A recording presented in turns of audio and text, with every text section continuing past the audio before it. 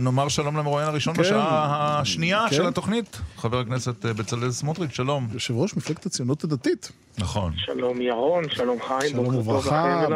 מתחשק לנו בפתח שיחתנו להשמיע לך את נפתלי בנט. מה דעתך? זה יקלקל את מערכת יחסינו העתידית? לא, ממש לא, אני מאוד מעריך את נפתלי, מאוד אוהב אותו. הוא לא כל כך בטוח שאתה מעריך אותו. בוא נקרא את זה רגע. לא, יש לנו את זה בהקלטה. בסאונד, אוקיי, בוא נשמע.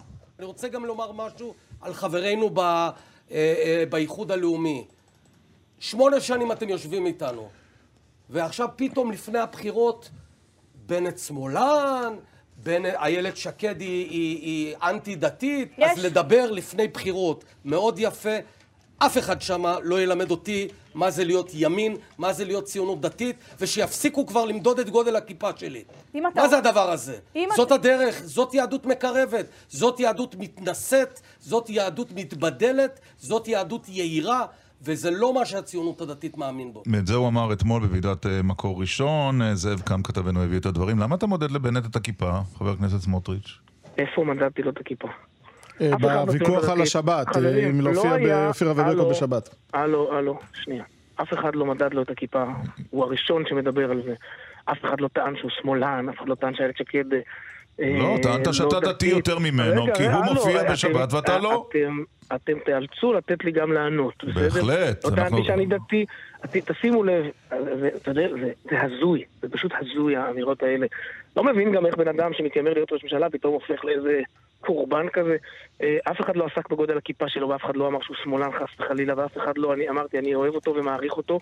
הוא אומר שהוא הולך לממשלה עם השמאל. את הדבר הזה אנחנו שמים על השולחן ומזהירים. זה הכל, אני לא מוכן שאנשים ייקחו את הקולות של הימין וילכו לשמאל. בגלל כל מיני משקעים אישיים וחשבונות אישיים ואלבונות אישיים, ואולי גם ביקורת שיש לו על נתניהו וקצת אמביציות חסרות סבלנות להיות ראש ממשלה עם 10 מנדטים, אז אתה הולך עכשיו להרכיב ממשלה עם יאיר לפיד ומרב מיכאלי וניצן הורוביץ. בממשלה כזאת כנראה אי אפשר להביא לידי ביטוי את ערכי הציונות הדתית והימין. אז את הדברים רגע, חבר הכנסת, רגע, סליחה. אגב, בואו נלך רגע ובממשלה, סליחה, בממשלה, חבר הכנסת סמוטריץ, אבל תן לנו גם לשאול. ובממשלה שראשה מבטיח לפנות את ח'אן אל-אחמר ולא מפנה כי אי אפשר, או מבטיח סיפוח ולא מפנה, לא עושה סיפוח כי אי אפשר, מבטיח, הוא לא מבטיח אפילו, רפורמה במערכת המשפט, אבל לא עושה אותה כי אי אפשר. זו ממשלת הימין שלך, נכון? זו ממשלת החלומות. לא, אתה אומר שכיוון שנתניהו לא מנהיג ימין מושלם, אז בוא נלך עם השמאל. אז אני טוען לא, אני אומר שזה אולי בכלל פייק ממשלת ימין. לא, אני חושב שנתניהו בקדנציה הבאה בהחלט יהיה תלוי בנו. נתניהו, כשהיו לו אפשרויות, תמיד הלך עם השמאל, השאיר את הימין בחוץ. זה נכון, הוא לקח את אהוד ברק, הוא לקח את ציפי לבני. פה אין לו אפשרות, אף אחד לא מוכן ללכת איתו למעט הימין. ואם כל הימין ישים את המשקעים בצד, ואת הערכים במרכז, ואת הדרך במרכז, ויתגבר, כפי שאמרתי, על כל מיני שיקולים אישיים, ואני חושב שאנחנו נאחד כוחות, ואנחנו נכריח את נתניהו לעשות דברים שהוא לא עשה בכל השנים הקודמות. זה נכון, אנחנו יכולים לתקן עכשיו את מערכת המשפט, אנחנו יכולים מאוד לפתח את ההתיישבות ולקדם את הריבונות גם בממשל לוהט של ביידן, אנחנו יכולים לחזק את הזהות היהודית. את כל הדברים האלה לוינסון לא עושים עם יאיר לפיד ומרב מיכאלי. תכף נגיע לזה, אבל עכשיו אני רק לא מצליח להבין למה לוקחים דיון ענייני ומנסים לסתום פיות ולעשות דמוניזציה לדיון ענייני והופכים את זה למתקפה. כשאני העברתי ביקורת, אגב גם לא העברתי ביקורת, כשאני הסברתי למה אני לא מתראיין בשבת, זו עמדה לגיטימית, זה ויכוח לגיטימי בין דעות, ומי שלא יודע להתמודד בצורה אינטליגנטית עם דעות ענייניות, ובנט לא יודע, בנט לא יודע להתמודד עם דעות אינטליגנטיות. לא שמעתי אותו קודם, אבל המשפט שאתם השמעתם עכשיו, שהוא כולו התקרבנות לא ברורה, אין בו אף מילה אחת של התמודדות לגופו של עניין. האם אתה הולך לממשלה עם הימין או תכף נגיע לזה. אם אתה הולך לממשלה עם השמאל, אז איך אתה אומר באותה נשימה שתקדם את ערכי הימין? אני לא טוען שאתה שמאל חס וחלילה, אתה ימין, אבל בממשלה עם השמאל לא תוכל לקדם את ערכי הימין. וצריך להודות על האמת, נפתלי אומר את האמת. נפתלי אומר, אני שם את הכל בצד, מתעסק רק בקורונה. אני לא מוכן לשים הכל בצד.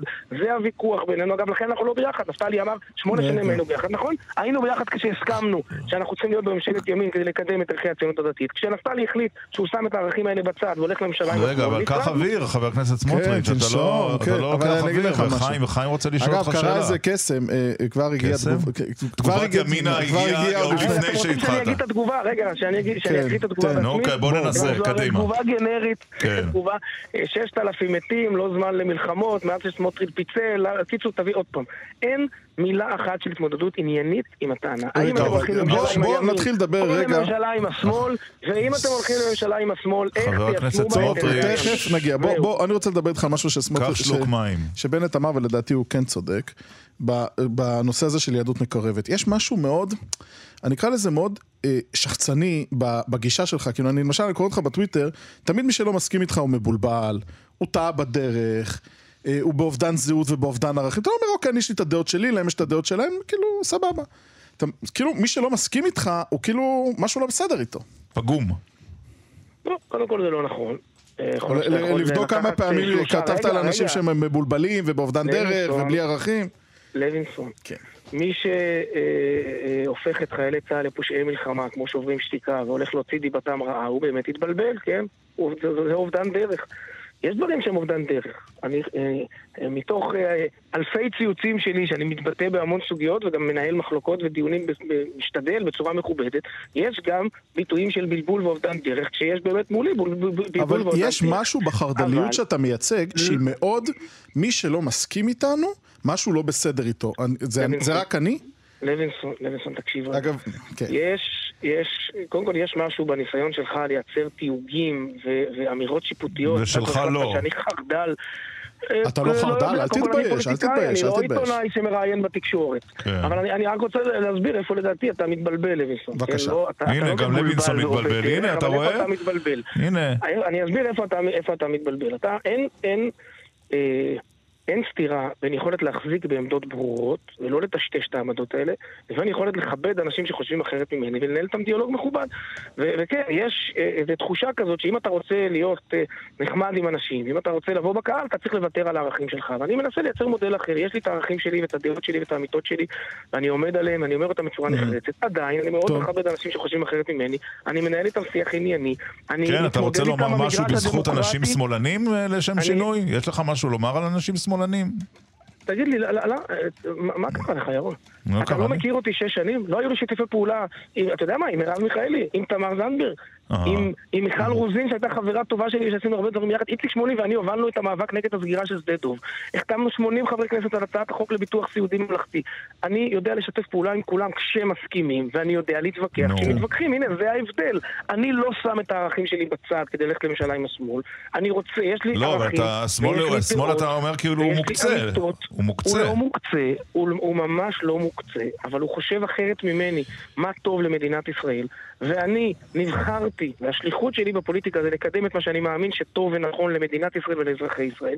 ואני חותר תמיד למצוא שותפים שחושבים כמוני. מה דעתך על הרפורמים והקונסרבטיביים למשל? והציפייה הזאת שאני אוותר על ערכיי כדי למצוא חן בעיני מישהו, היא אצלי לא קיימת בלקסיקון. לא באתי לפוליטיקה כדי להיות חבר כנסת או שר. אני רוצה להיות חבר כנסת או שר כדי לקדם את הערכים שאני מאמין בהם, ושוב... מה חשבת על דבריו של חבר הכנסת פינדרוס על כך שהגיור, מי שמתגיירת בגיור צה"לי שיקסה?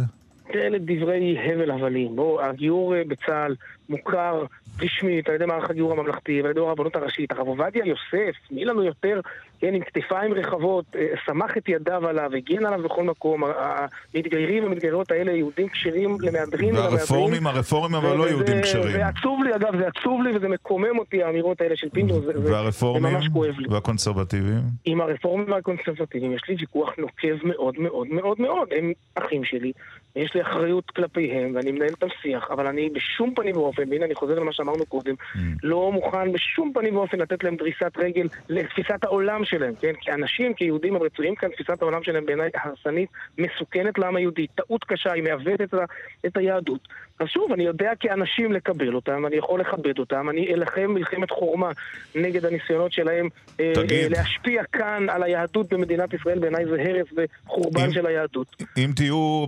בקואליציה בראשות נתניהו, אם יהיו 61 למר נתניהו, מי יהיו השרים שלכם? אני ממש לא עסוק בזה. אנחנו עסוקים בזה. אז אתם תצטרכו להתאפק קצת, לא קרה כלום, תחכו בסבלנות, אנחנו נגמור את מערכת הבחירות, נראה את הממשלה, נראה איזה תיקים, מה יהיה הגודל שלנו ואיזה תיקים אנחנו נבקש ונצליח לקבל, ולפי נראה מי מתאים לאיזה תיק, ונשבץ אנשים. איפה אבי מעוז? לא הבנתי את השאלה. לא ראיתי אותו שום ראיון, הוא לא מדבר. אני נורא מסוקרן, אז זה כאילו, מה אתה מתבייש בו? יהודי, צדיק, קדוש, עם אמונה לוהטת, בעם ישראל, בארץ ישראל, איפה הוא? רגע, אבי מעוז, קודם כל איש עתיר זכויות. אני מזכיר לך שהוא היה מנכ"ל משרד השיכון, מנכ"ל משרד הפנים, ונדמה לי שהוא כמעט חתום על הבאתו של שרנסקי ארצה, והיה ממובילי המאבק להפלת מסך הברזל בברית המועצות ולהבאת יהודי ברית המועצות. הוא איש יקר מאוד, ואני מאוד מקווה שהוא יצליח להיכנס לכנסת ולעשות לו דברים טובים ומצוינים. אבל? האם להתראיין או לא, אלה החלטות שלו, אני דמוקרט אמיתי, אני לא מנהל את המועמדים שלי. נועם עושה עבודה טובה מאוד באזורים שמהם היא יכולה לגייס את תומכיה ולהביא מצביעים, וזה מצוין, יש קמפיין של נועם, מי שרואה. כי זה נראה כאילו זה נראה כאילו... אתה ניסית לפנות אליו ולבצע לו להתראיין. כל הזמן אנחנו מציעים לו, אבל זה כאילו... אבל זה נראה כאילו אתם מחביאים אותו, זה כאילו מרחיק קולות. לוינסון, אנחנו לא מרחיקים אף אחד. אמרתי אין ספור פעמים, גם אצלכם בתוכנית, אני שלם עם החיבור גם איתם וגם עם עוצמה. כי בעיקר אני אשלם עם האחריות הגדולה שגילינו כדי שבעזרת השם תקום ממשלה ימנית שתוכל לעשות כל כך הרבה טוב בזהות היהודית ובהתיישבות ובתיקון מערכת המשפט ובהוצאת המסתננים ובהחזרת הריבונות לנגב ולגליל. זה חשוב פי אלף מהשאלה אם אני מסכים או לא מסכים עם כל דעה או כל התבטאות. הנה, זה שוב מחזיר אותי לאותה נקודה. אני יודע להסתדר מצוין גם עם אנשים חושבים אחרת ממני בלי שאני מוותר על עמדתי. לסיום שיחתנו מאזין או מאזינה, לא מציינים כאן. שואל אותך חבר הכנסת סמוטריץ שאלה פשוטה, אם תוצאות הבחירות לא יאפשרו על ידי הקמת ממשלה על ידי בנימין נתניהו, האם יהיה מי שידרוש ממנו לפנות את המקום לאחר שנכשל שוב ושוב ולאפשר למישהו אחר, או שאין תסריט כזה? כלומר, אם הוא לא מצליח ואין לגוש השני, רגע, תן לי להשלים את השאלה. אז מבחינתך, בחירות החמישיות עדיף על כל תסריט אחר אם מר נתניהו לא מצליח. אני אסביר לך למה אין תפריט כזה. בכל סקר יש כמעט 80 מנדטים ימניים בכנסת הבאה. עכשיו זה אגב לא נס, יש רוב גדול לימין בציבור הישראלי ואנחנו בדמוקרטיה ייצוגית, אז הרוב הזה משתקף אבל לא הרוב בעד נתניהו. רק שנייה. עכשיו השאלה היא האם אנשי ימין, ובעיקר סער ובנט, כן, גדעון סער. וגם ליברמן הוא איש ימין. ליברמן כבר מזמן לא איש ימין, ליברמן הוא איש משרת בעיקר את ליברמן ואת האינטרסים הפוליטיים שלו, אין כמעט עמדה אחת יציבה שהאיש מביע בשנים האחרונות, תראה, פעם הוא היה מחסידיה הגדולים של פסקת ההתגברות. אבל בוא תענה לשאלתי, חבר הכנסת סמוטריץ. אז אני אומר עוד פעם, עכשיו השאלה היחידה שעומדת בפני גדעון סער וזאב אלקין ודני דיין, אגב כולם אנשים טובים וחברים טובים שלי, וכמובן נפתלי בנט ואיילת שקד, האם שמים את האני, כן, את השיקולים הפוליטיים, האינטרסים הפוליטיים, המאוויים הפוליטיים, אולי כמו שאמרתי קודם, העלבונות והכעסים בצד, שמים את הערכים במרכז וכדי לממש אותם בעיל בממשלת ימין, והתשובה שלילית, הם לא שמים, הם הולכים על... כן, אבל לא ענית לי. אני לא מוכן, אני עונה לך, אני לא מוכן... לא, אם תעדיף בחירות חמישיות, לא אמרת. אני לא אעדיף בחירות חמישיות, אני אעשה הכל כדי שגם גדעון וגם נפתלי יבואו לממשלת ימין, כי הם אנשי ימין, כי המצביעים של הימין... כלומר, יצטרכו להפר את מה שאמרו לבוחרים, כפי שעשה בני גנץ בעצם. זה מה שאתה אומר. הם יהיו חייבים להיות נאמנים להבטחות שלהם לבוחרים. תשמע, גדעון סער... לא נשב תחת נתניהו. רק רגע, גדעון סער, מיד בתחילת הקמפיין, הוציא תוכנית לתיקון מערכת המשפט. עכשיו, דחילק, כמה אתה יכול לזלזל באינטליגנציה של הציבור? אתה תתקן את מערכת המשפט עם יאיר לפיד, אתה תתקן מערכת המשפט עם בנימין נתניהו, זה גם זלזול באינטליגנציה של הציבור, מר סמוטריץ'. לא, אתה טועה. למה אני טועה? איפה היית ב-12 שנה האחרונות? לוינסון, אתה מרשם מבקרי נתניהו בנושא, אז מה... על מה אתה מלין? אני עונה לך מה השתנה. נתניהו כרגע לא יכול להרכיב ממשלה חלופית, אין לו יכולת להרכיב ממשלה בלעדינו, ומכיוון שכך הוא יהיה תלוי בנו, ונוכל להכריח אותו לעשות דברים שהוא לא עשה. אבל חבר הכנסת סמוטריץ, הוא יגיד לך כן, ואז לא, כמו שהוא תמיד עושה. לא, התרשמת שנתניהו שאדם שהוא מחויב למילתו באיזשהו חיבור רגשי עמוק? לוינסון, תקשיב רגע, כמו שהוא כבר השתמש בכם וזרק אתכם כבר מזמן. הסיפוח, נזכיר את הסיפוח. לוינסון, המקצוע שלך זה עיתונאות, וקצת הטרנות בטוויטר, אתה עושה את זה לא רע, המקצוע שלי זה פוליטיקה. אני אומר לך שאנחנו, עם הקמת הממשלה, ולפני דברים אחרים, נעביר את התיקונים במערכת המשפט, בעיניי אגב... לפני הקמת הממשלה תעבירו את התיקונים? לא, אמרתי, עם הקמת הממשלה לפני דברים אחרים, לפני תקציב, לפני כתנאי לדברים אחרים שחשובים לנתניהו ולשותפים אחרים, נכון, אתה צודק שאנחנו נצטרך לפרוע את השטרות האלה במזומן. אנחנו לא ניקח צ'קים דחויים, אנחנו נפרע אותם במזומן. אגב, זה הכרחי, כי אין ערך לממשלת ימין בלי לטפל במערכת המשפט. אתה לא תסדיר את ההתיישבות כי בג"ץ יפסול, לא תוציא את המסתננים כי בג"ץ יפסול. נתתי לך הרבה דוגמאות של הבטחות של ימי... נתתי לך מספיק דוגמאות של הבטחות של מר נתניהו שלא קוימו בשום שלב. אתה מכיר חלק בעצמך. ואנחנו מעריכים כאן שזה גם יהיה המצב אחרי הבחירות אם תרכיבו הממשלה. הוא לא יוכל לעמוד בכל ההבטחות שהוא מבטיח לכם. אתם יכולים לומר את זה עוד 1000 פעם. נכון, ונאמר את זה. אני רק להסביר לציבור, לא בסדר. אני רוצה רק להסביר לציבור. אין לנו על מה להסתמך אלא על העבר, אתה יודע, חבר הכנסת סמוטריץ. אני לא בטוח שלכם אני אצליח להסביר. אני מסביר לציבור, אבל דרככם ברשותכם, שאני לא בונה על ההבטחות של נתניהו, אני בונה על הכוח הפוליטי. על הכוח הפוליטי של נפתלי ושל גדעון, שאני מקווה שיחתמו אותו לממשלת ימין. כוח פוליטי זה בהחלט חשוב.